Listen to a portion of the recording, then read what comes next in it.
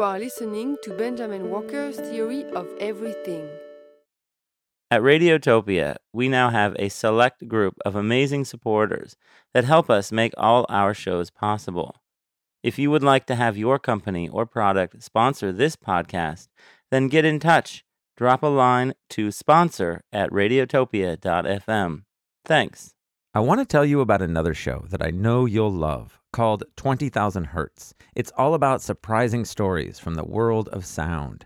They've explored mysteries like what is causing a strange hum coming from an island on the US-Canada border? Why are there radio stations all over the world broadcasting people reading strange sequences of numbers? And what happened to the inventor of stereo sound?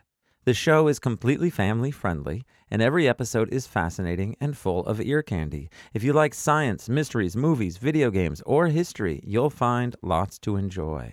Subscribe to 20,000 Hertz right here in your podcast player. Hertz is spelled Hertz. Once you see their swirly purple icon, you'll know you're in the right place. You are listening to Benjamin Walker's Theory of Everything. This installment is called Art de Vivre, Part 2. Oh, you steal my line now. Previously, you heard Mathilde, Hello. my wife and I, traveling around France, talking with Chinese people who've embraced the French way of life. Or at least a version of the French life. Well, all of the people we met were transformed in some way by wine. And I have this idea. Actually, it's more a mad hope. But as the emerging middle class in China gets wine fever, perhaps they will trade in their obsession with hyper-capitalist or American ideas about how to live for French ideas about life. This, I believe, would be a great thing. It turns out that Benjamin is not the only one who thinks this. To invade a new country with the French wine and French culture, it's not too bad for the rest of the world. Christophe Salin is the executive director of the most famous vineyard in France, Les Domaines Baron de Rothschild Lafite.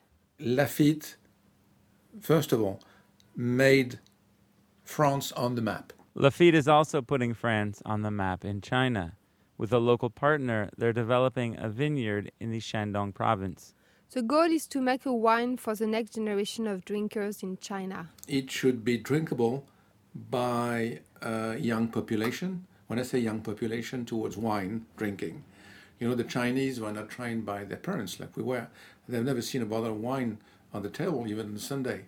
We want that. We want to make a wine they're going to drink on the Sunday.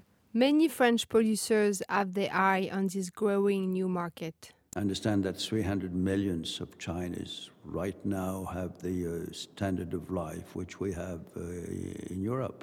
So it's enormous, and tomorrow there will be 500 million. That's Bertrand de Villa. He owns the Domaine de Chamiret in Mercurey, Burgundy with his children. His daughter Aurore, who is in charge of the Asian market, told us that China's wine culture is developing at super speed. 5 years ago, no Chinese would have tasted some white wines. They only wanted to taste red wines. And something like 6 months later, people said, oh, okay, I'm going to try. But they didn't like it. 6 months later, they tried it and they liked it. And last time I went over there, people would rather taste white wines than red wines. So the way it goes is just amazing, because when they want to learn, they really do everything to learn quickly. We decided to go to China to continue our story. This was my first visit, and I was curious to witness the speed everyone talks about when they talk about China. What will the culture of wine, which requires so much time and patience, be like there?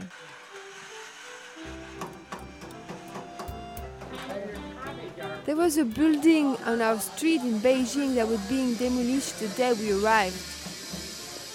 And there was a brand new house when we left 10 days later. This is the first time that Mathilde and I have made something together, and she was not impressed with my working methods. What method? There was no plan. We got to the hotel, we had no interview scheduled.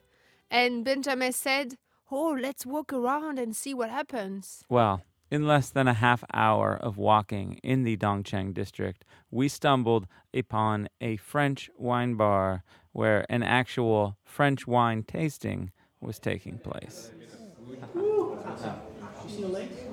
We'll start with Bordeaux, which is kind of usually in the middle area. Imre Toth is a Frenchman who's been in China for almost 2 decades now. I worked with Airbus for more than 15 years, so I really cooperate. But on the side, I always loved those old traditional courtyard houses of Beijing, and I personally bought a few of them, renovated them. So I'm really attracted by this traditional art and this architecture. Eventually, now that I rent my houses, I have a decent income, and I thought that it would be fun to just stop being in a corporate world and try to have fun with products I like wine. And the Shaoju Wine Bar is where all of the things Imre likes come together. With a few friends, we set up a company importing wine, and because we knew about those courtyard houses, we could rent this place, which we loved. And so, we import wine now, why don't we do a bar? So unfortunately, it's not out of expertise. It's not like by really being an expert on bar managing or even wine per se, but it's more by love of the courtyards and wine. This is Ben. He works with Imre and he helped us with translation at the tasting. I have a bottle of wine in my place, and I'm thinking that if I open the wine, I should be get married or open the wine. At the tasting, one of the women told Ben the wine tasted like wood.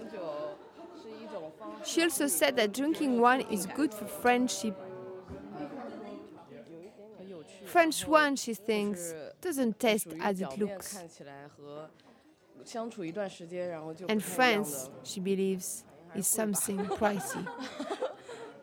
About French wine is very expensive. After the tasting, we sat down with Ben to talk. He's from the Hunan province, where his mom had hooked him up with a good government job. But one day, a girl he knew announced that she was moving to Beijing, and Ben decided to go with her. He wanted adventure, but he did not tell his mom that he was going. My ex-girlfriend chose to come to Beijing, so she asked me if you want to come to Beijing with me. So I said, okay, let's do it. So I quit the job. I didn't tell my mom I come to Beijing. And I come to Beijing, but I realized I can't find a job here because I know nothing about it, So I started to become waiter. I had some part-time job and I work every day. And because we rent a place very expensive. As a waiter in Beijing, Ben met all kinds of strange international characters, including a Scottish artist who wanted to paint him. And he wanted to paint in my face or something. I don't know. He said I look very real or something. I have no idea, but I'm not sure I look very real, So he told me you should study a wine course. So I borrowed some money and I started to learn wine. The International WSET Wine Spirits Education Trust Program is very popular in China. These days, thousands of people like Ben have taken the afternoon class that provides a Level 1 certificate. When we visited, there were only around 20 Chinese nationals who had made it to Level 4. After I finished the Level 1, he recommended me to work here. Ben really likes working at Imre's bar, and his mom isn't angry anymore. I make more money than working in my hometown. So my mom, now she's happy, but she's a very strong personality. She will never say, okay, you are right, I'm wrong. Now she's okay because I send wine every month from the delivery. I give them the wine. They like wine and they think that I got a good job. One of the things Ben likes most about wine culture is how different it is from the hard drinking culture of baijiu, or rice wine. If you drink baijiu, you have to toast with everyone, and we don't talk to each other. The Chinese government is actively promoting the consumption of grape wine. It's part of a plan to wean the population off of rice wine, and it's working, especially with young people. In China, the young people now they try to accept the wine. And it changed them. After you started drinking wine, you don't drink baijiu, you start to talk with your friends, they make you become closer. I will have wine in my life forever.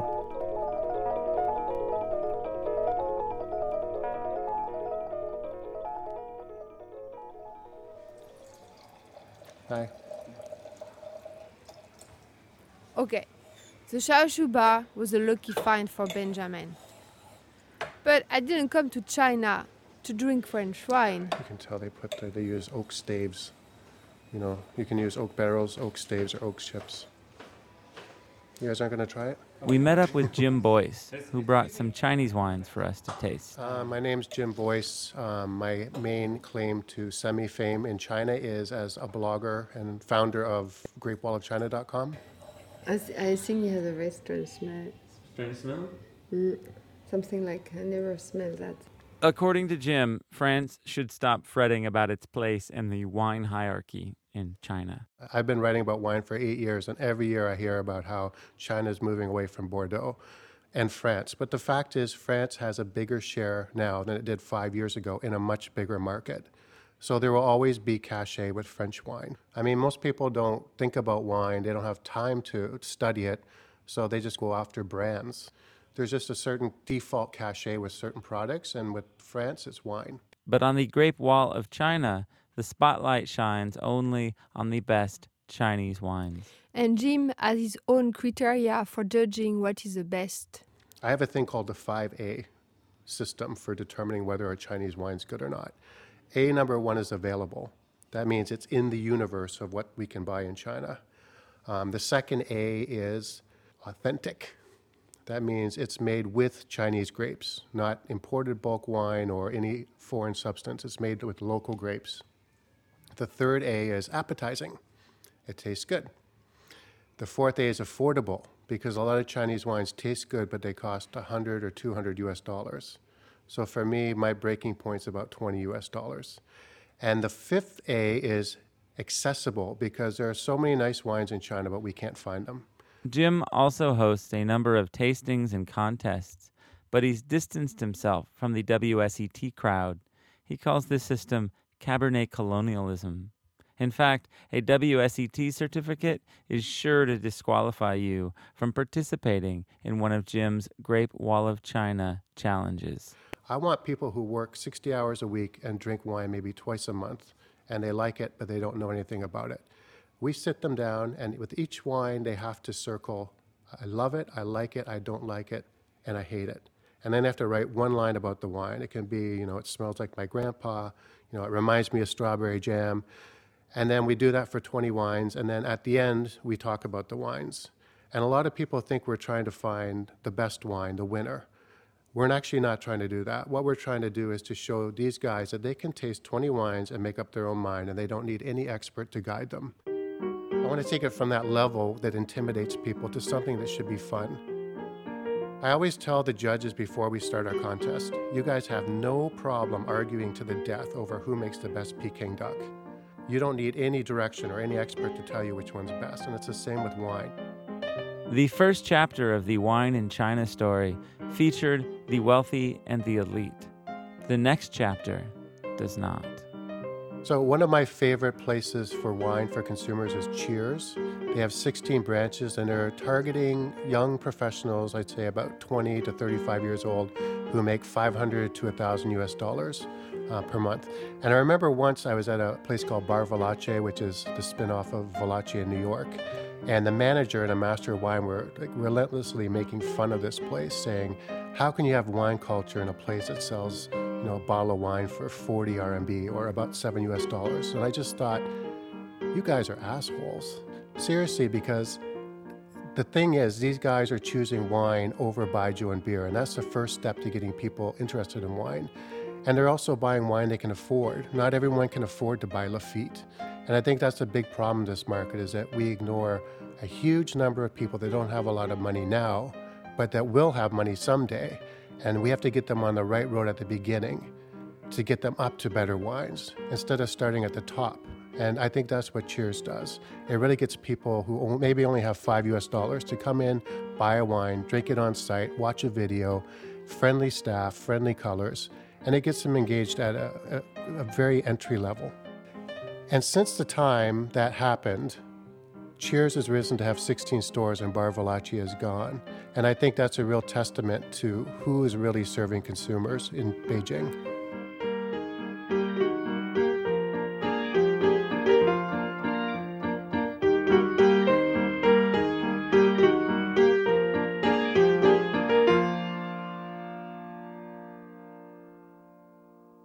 I think the problem is that most people who work in wine because they love wine. And thinking about the business of wine is kind of a bad idea. Like, they don't want to hear about it. There's this idea that maybe if your wine is good, you're going to be able to sell it. But there are just so many other wines out there that it just doesn't work like that anymore. When Hélène Ponty moved to Beijing 3 years ago, she decided to use her marketing expertise to see if she could sell her family's Bordeaux wine in China. So the first thing I've done is that I started selling, like, what we're pushing is not our chateau name, it's our winery name. So we are the Ponty Winery, which in Chinese is Kangting, and what we're pushing is the name Kangting. We're not saying we have Chateau Grand Renouille and Chateau du Pavillon and Clos Virol and blah, blah, blah, because why would we try to make them remember 5 names when they can remember only 1? So just making it very simple was, I think, the first step. Her next move was to focus on packaging. That's something I feel pretty strongly about, and I think being in China is just, it's pushing this to the extreme, right? I go to meeting with my clients, and all they're going to tell you about is like how your label needs to look like this, and you need to put something on the cap because that's what people like, and the packaging is so important, and packaging and packaging and packaging. Hélène's father never put much thought into packaging. His code was, if the wine is good, it will sell. So you can imagine the tension every time Hélène called him to discuss her marketing ideas. Every time I would talk to my dad before about changes in packaging or in marketing, he would say, yeah, but that's for China.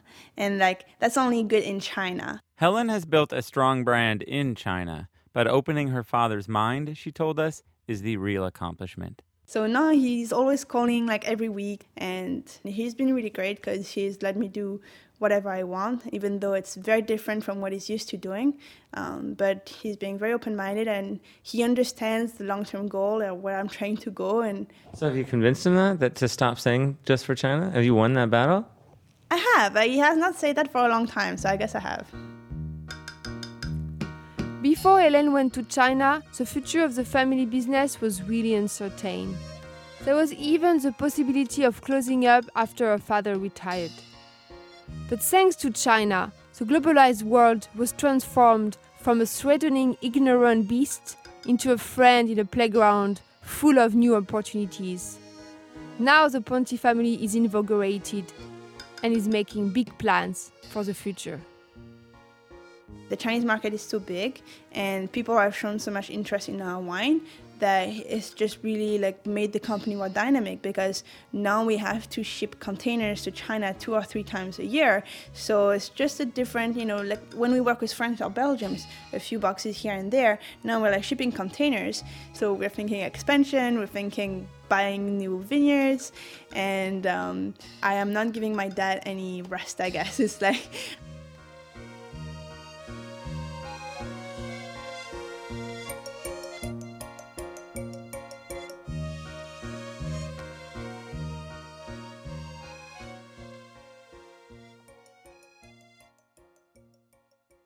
even I am a sommelier, I did a lot of events for other things than wine. I did for a woman pants or whatever. I did it really. It's crazy things, but for cars, you sell cars. They make believe the people that you are the owner of a big company in France. Okay, I did it, but okay. They use foreigners for that. Nicolas Carré is another Frenchman we met who's been living in Beijing for many years. And like many old China hands, he's played the part of the foreign businessman on TV and at fairs. Now he's starting a wine school, but he is going to teach wine the French way. Every people now working in the wine industry in China, they have the WSET 1 or 2. But these people, they claim they are sommelier. They are not. Nicolas is unconvinced that the Chinese desire to learn art de vivre. They want more the art de la table à la française. In China, the image is very important. And the image of being served by someone make you very great, make you very, very high. And it's more, in China, it's more that. I feel that way. I don't think it's really something with the wine. Most of Nicolas' students are servants, sent by their wealthy bosses to learn the art of French table etiquette. You know, when I say how to serve, it's not only how to get the bottle in your hand and to serve the wine. It's you have a table with 20 people. Which one you start with? Do you serve on the right side, on the left side? When do you serve the wine? Do you serve the wine before the dish arrived, after the dish arrived? All these kind of things. They want to know now. I asked Nicolas what he thought about my idea that wine might be a gateway to new values for China. He looked at me like I was a raving lunatic. Bien sûr que non, imbécile, he said. We can say whatever we want about wine in China, that they have more and more education, that they like it and so on, but it's not in their blood. It's not in their culture. They just, I will say, just fake it a little bit. Art of fucking table. Are you kidding me? Is this guy for Benjamin real? was really upset that Nicolas popped his hot air theory balloon. It was probably not the best moment to visit the Chengyu Wine Park. This is the worst. I am so depressed. We are in the postcard. It's true, when you walk through the gates of Chengyu Park, you enter in a postcard version of provincial France. As you walk up the hill of the estate, you see an imitation of Château de la Loire, with stone walls and slate roofs. But instead of moat and a drawbridge, there is a large green lawn. As we passed by, a group of photographers was taking pictures of a bride and a groom. Every year, thousands of couples pay to take their wedding photos here. Training the fucking servants. Is that really what's going on here? Chengyu Pioneer Wine Company is the biggest and oldest Chinese winery. It has built 8 European-style wine parks and chateaux all around China. And this one comes with a French village. We couldn't believe it. There was a fake boutique, a fake cafe, there was even a fake church. I want to say this is the worst, but then they'll probably start blasting Vion Rose from the speakers in the grass over there. I tell Benjamin to keep his chin up. The show must go on. Of course this is not France, but it's so over-the-top fake. It has become real. This place definitely has something. All of these photographers, they are not just taking pictures. As Joan Didion says, a place belongs forever to whoever claims it hardest, remembers it most obsessively, wrenches it from itself, shapes it, renders it, loves it so radically that he remakes it in his own image.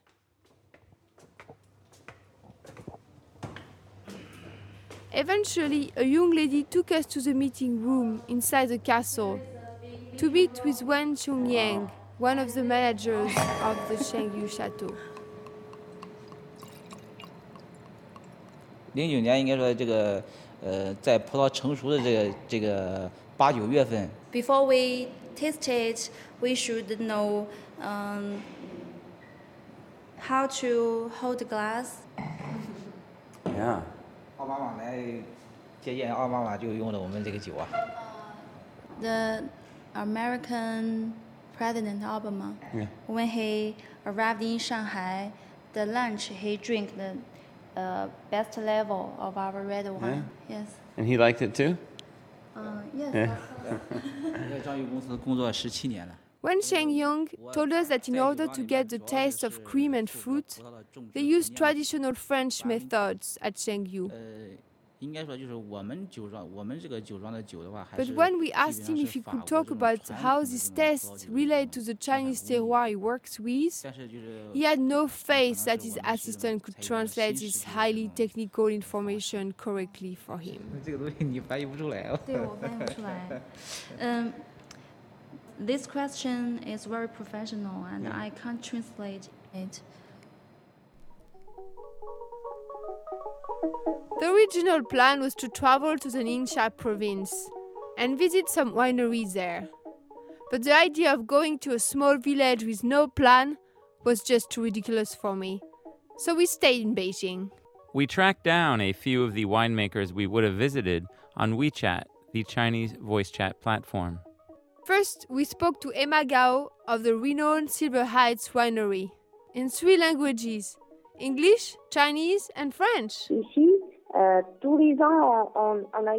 Emma started to work with her father a few years ago, and she learns more about her terroir every year. Currently, she's testing grapes like Pinot Noir and Chardonnay, grapes probably better suited for the deserted land of Ningxia.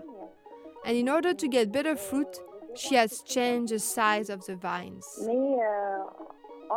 Emma and her father are out to create top quality wine. For Emma, a quality wine is able to show the features of the land, and even more importantly, it is able to transmit emotion. Quality is a major criteria for Emma's customers, but it's not the only one.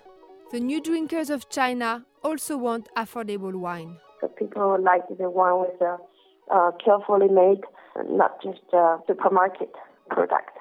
Also, people really care about price. We select best grapes for the Silver Heights wine, so naturally we left some medium quality grapes. So we use these grapes to make some entry-level wine, but still we use old oak to barrel aging for 9 months.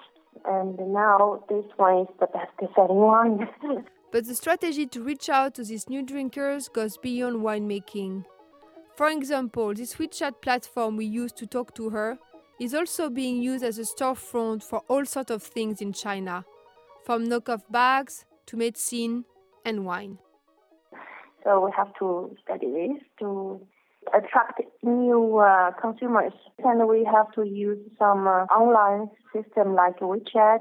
They have already have some successful example in China with the WeChat selling system. We also spoke with another Ningxia winemaker on WeChat, Wu Hongfu, who works at the Lirenxiao winery. He told us that he used to mimic French wine, but one day he realized that he was ignoring the potentials of the grapes on his land. His wine lacked soul. For Hongfu, grapes are just like humans. They have to be fed well with healthy food, and they also need to be given challenges in order to live full lives. This, he says, is how you make great, soulful wine. Hongfu believes that pampered grapes cannot produce great wine. We did make it to an actual vineyard, though, Chateau Bolingbao, which is about 100 kilometers southwest of Beijing. Here, we met Fei Xu, who's the French-trained winemaker of the domain. Fei Xu studied the traditional techniques of winemaking in Burgundy. This experience abroad deeply impacted his work. At Chateau Bolingbao, he still follows the French philosophy, but it is difficult to apply the same techniques. The Cabernet Sauvignon grapes that were planted in this area have trouble surviving the dry, cold winters and humid, hot summers. So sometimes he has to invent his own rules. It seems crazy that a vineyard that makes organic wine could exist so close to Beijing. But on the day we visited, the sky was bright blue. Perhaps the beautiful towering mountains keep the pollution at bay. There were a few cigarette packages, though, lying in the vines. As Mathilde and Fei talk, I start to daydream. I imagine myself judging a wine tasting contest, trying to articulate my preference for the wine from this vineyard with a detritus over the wine from the grand French-style estate. But when it comes to world-changing wine, there isn't much you really need to say. So I just raise my glass to the audience and I take another drink. Fei told us that it will take 1 to 3 generations to find the type of wine that fits this land, to identify the characteristics that are stable 1 year after the next. Finding the terroir is a long-term project, so he doesn't believe he can call the Bolingbao a terroir yet. But when he gets the domain on track, his dream, he told me, is to traverse China and to find a little plot for a small production and make the best wine in China.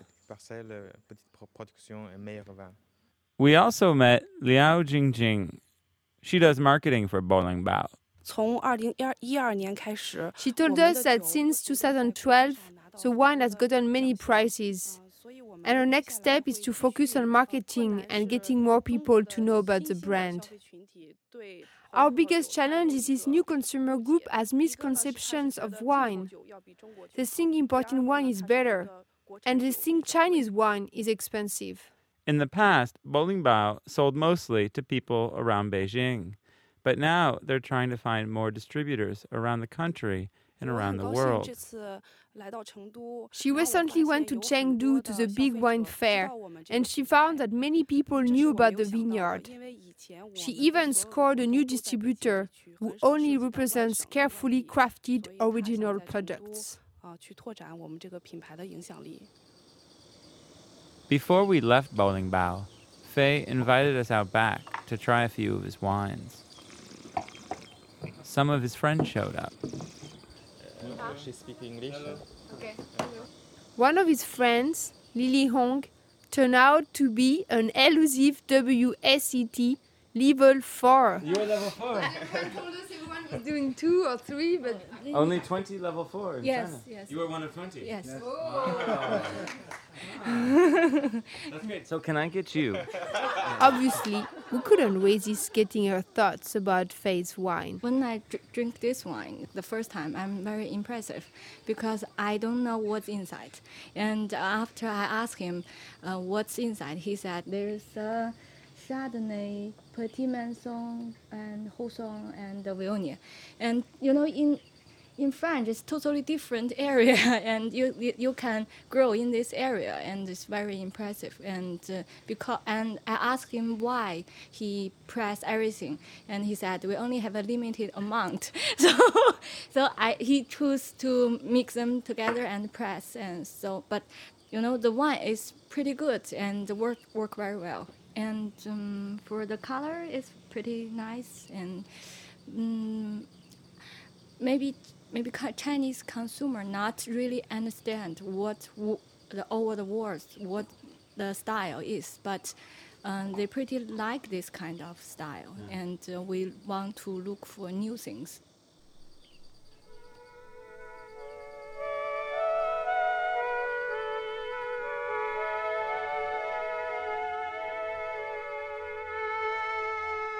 The wine tasting area was not designed with much care. It was just a table underneath a plastic tent, a sad barbecue in a corner, and a few tools left on the ground.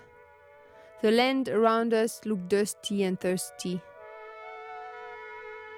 But sitting with Benjamin, Lily, and Fei, hearing the sound of the bugs, feeling the sunbeam embracing us, talking and laughing while drinking, made me feel comfortable.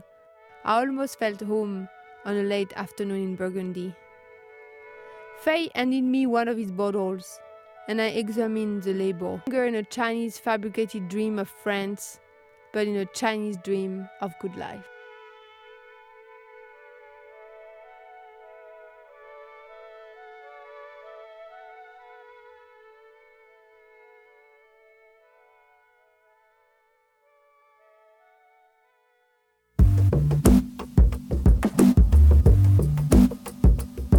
This episode was produced by myself, Benjamin Walker, and Mathilde Bio, with help from Celeste Lai. Special thanks to all of the people we heard from in this episode, especially Aurore and Bertrand de Villars from Burgundy, and Ben at the Xiaozhu Wine Bar in Beijing. Visit toe.prx.org for show notes, links, and pictures.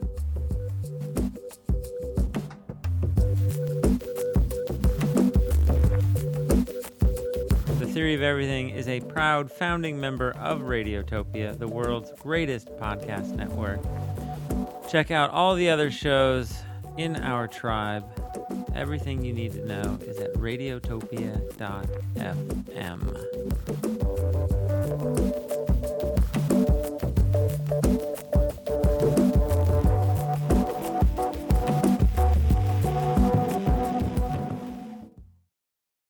I'm Alex Schwartz. I'm Nomi Fry. I'm Vincent Cunningham, and this is Critics at Large, a New Yorker podcast for the culturally curious.